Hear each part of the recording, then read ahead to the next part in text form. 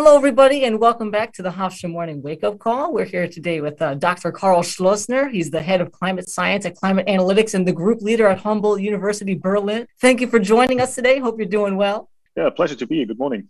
So you do a lot of research in general about climate and things like that. Do you just want to go over an overview of your research and what you do in your profession? Yeah, I'm doing a broad engagement on different topics in climate science. It's a very broad and interdisciplinary question. We are looking at how we are already changing our planet today, what evidence we can find in that regard. And, the climate crisis is something that's very much upon us today. It's nothing that's going to happen in the far distant future.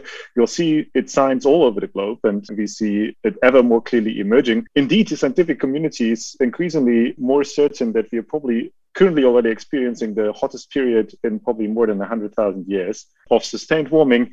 And we can see the effects everywhere. We can see increased extreme events like heat waves and related wildfires, extreme precipitation and flooding, more intense tropical cyclones, but also more gradual changes like ever-changing seasons, melting glaciers, melting ice sheets, changes in ocean circulation, and other things. And indeed, we did, for example, a big machine learning-based study of all the evidence out there on climate impacts, reviewing more than 100,000 different peer-reviewed publications all over the globe. And we found that the vast majority of global population, more than 85%, are currently already experiencing impacts of climate change on a day-to-day basis, documented in the scientific literature. So this is some of the elements that I'm working on. And then I'm, of course, asking myself, what can we do to avoid the climate catastrophe? So to meet the goals of the Paris Agreement, to limit global warming to 1.5 degrees, and also outline the benefits of doing so. So with your research that you do in terms of things on the climate and things like that, one thing that you tend to write about a lot specifically is the 1.5 degrees Celsius limit. I don't know if you want to explain more about that or what that is.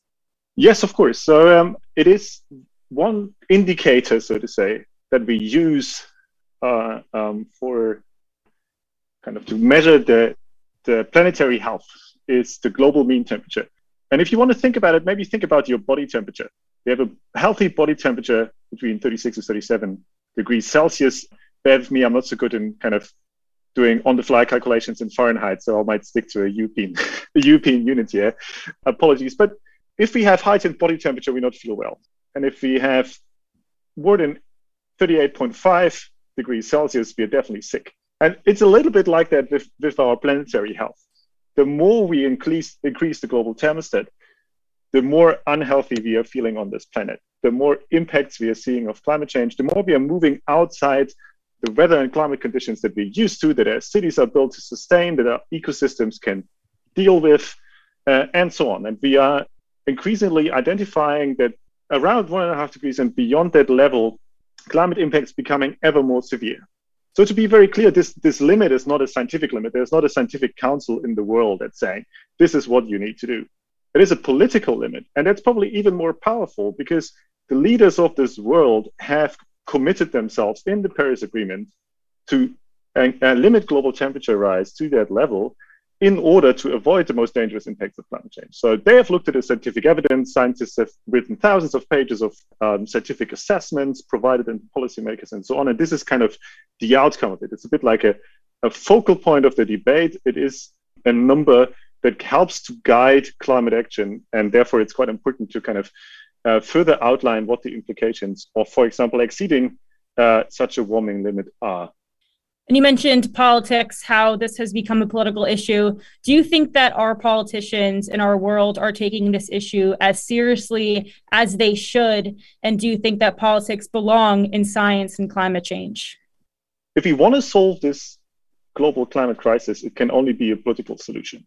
So the answer to your second question is absolutely yes, only with a political solution and a political global solution. So really a solution that brings everyone on board and bridges also political gaps between countries that may have frictions for other reasons, can we be successful to tackle the climate crisis.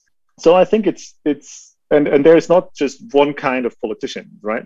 There are a lot of politicians who take this crisis very seriously, and I think it's very encouraging to see changes in the global landscape. In all countries are people speaking up, and we're seeing increasing climate action all over the globe. And then there are laggards. And then there are even people who still deny that there is something like human-made climate change, although the scientific evidence is absolutely certain. It's like denying gravity.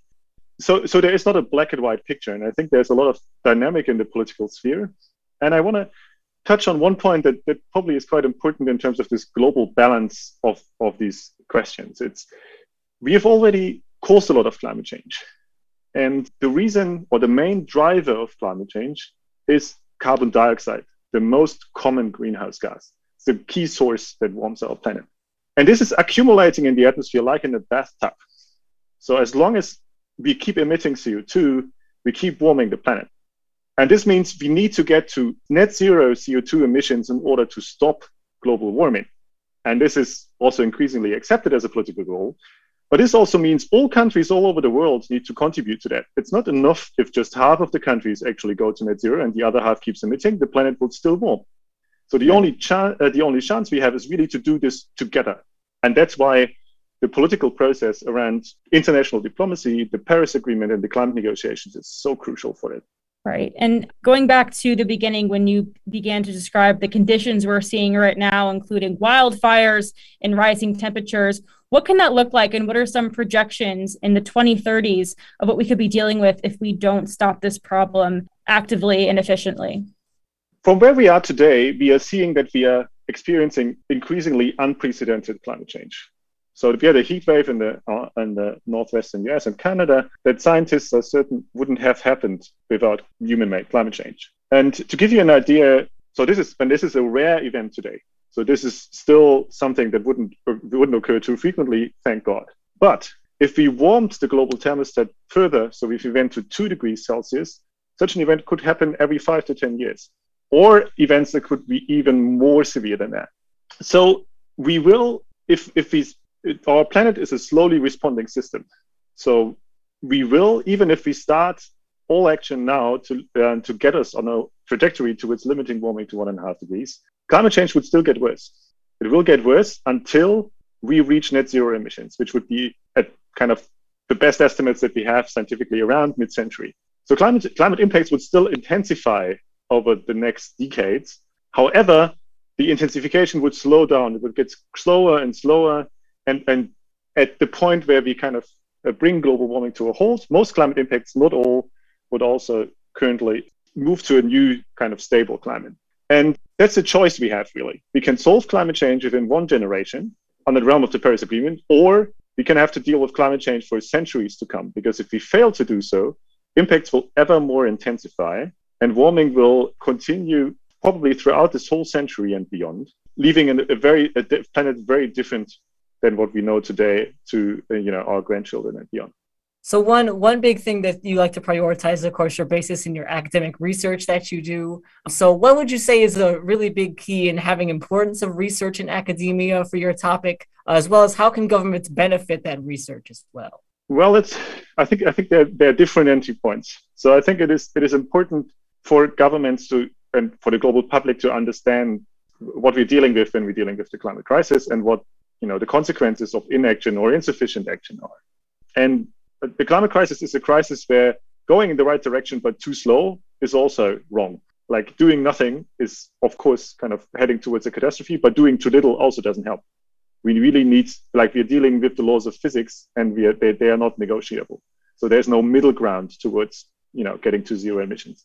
What is also equally important is, of course, to try and support finding solutions in terms of reducing emissions, illustrating how the global transformation can look like, and also what the co-benefits are for wider sustainable development.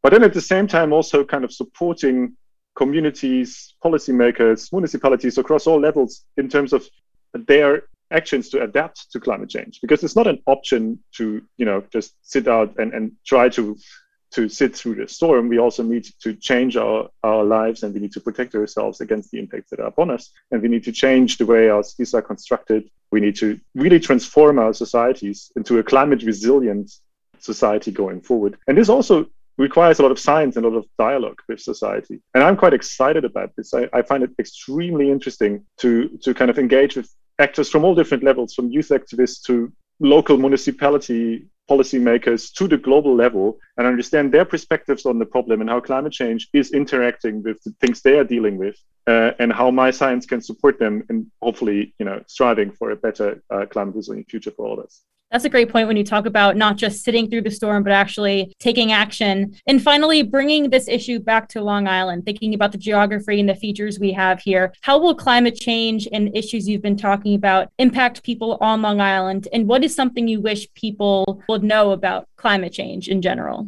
Well, one thing that comes to mind immediately is, of course, the issue of sea level rise. It's not the only one, but it is one that's very pertinent. And there is something that is an aspect, that we probably not talk about enough in terms of our standing and how we're changing global coastlines. You can never really know what kind of stays in human history from your generation. But what we know for sure is that our climate legacy will be felt at the global coastline for centuries to come. So sea level rise, because of the slow processes of the ocean and the big ice sheets in Greenland and Antarctica, will continue to rise for centuries, if not millennia, even after our emissions have long ceased. We've done a study just to illustrate that, for example, and every 5 years in delay of climate action now, well, not 2020, but 2025, not 2025, but 2030, and so on, would in 2300, so that's far away, but it's a very steady process, lead to about 20 centimeters of global sea level rise. That doesn't sound much, but it's as much as we have had over the last 250 years. And it's a commitment, it's a legacy.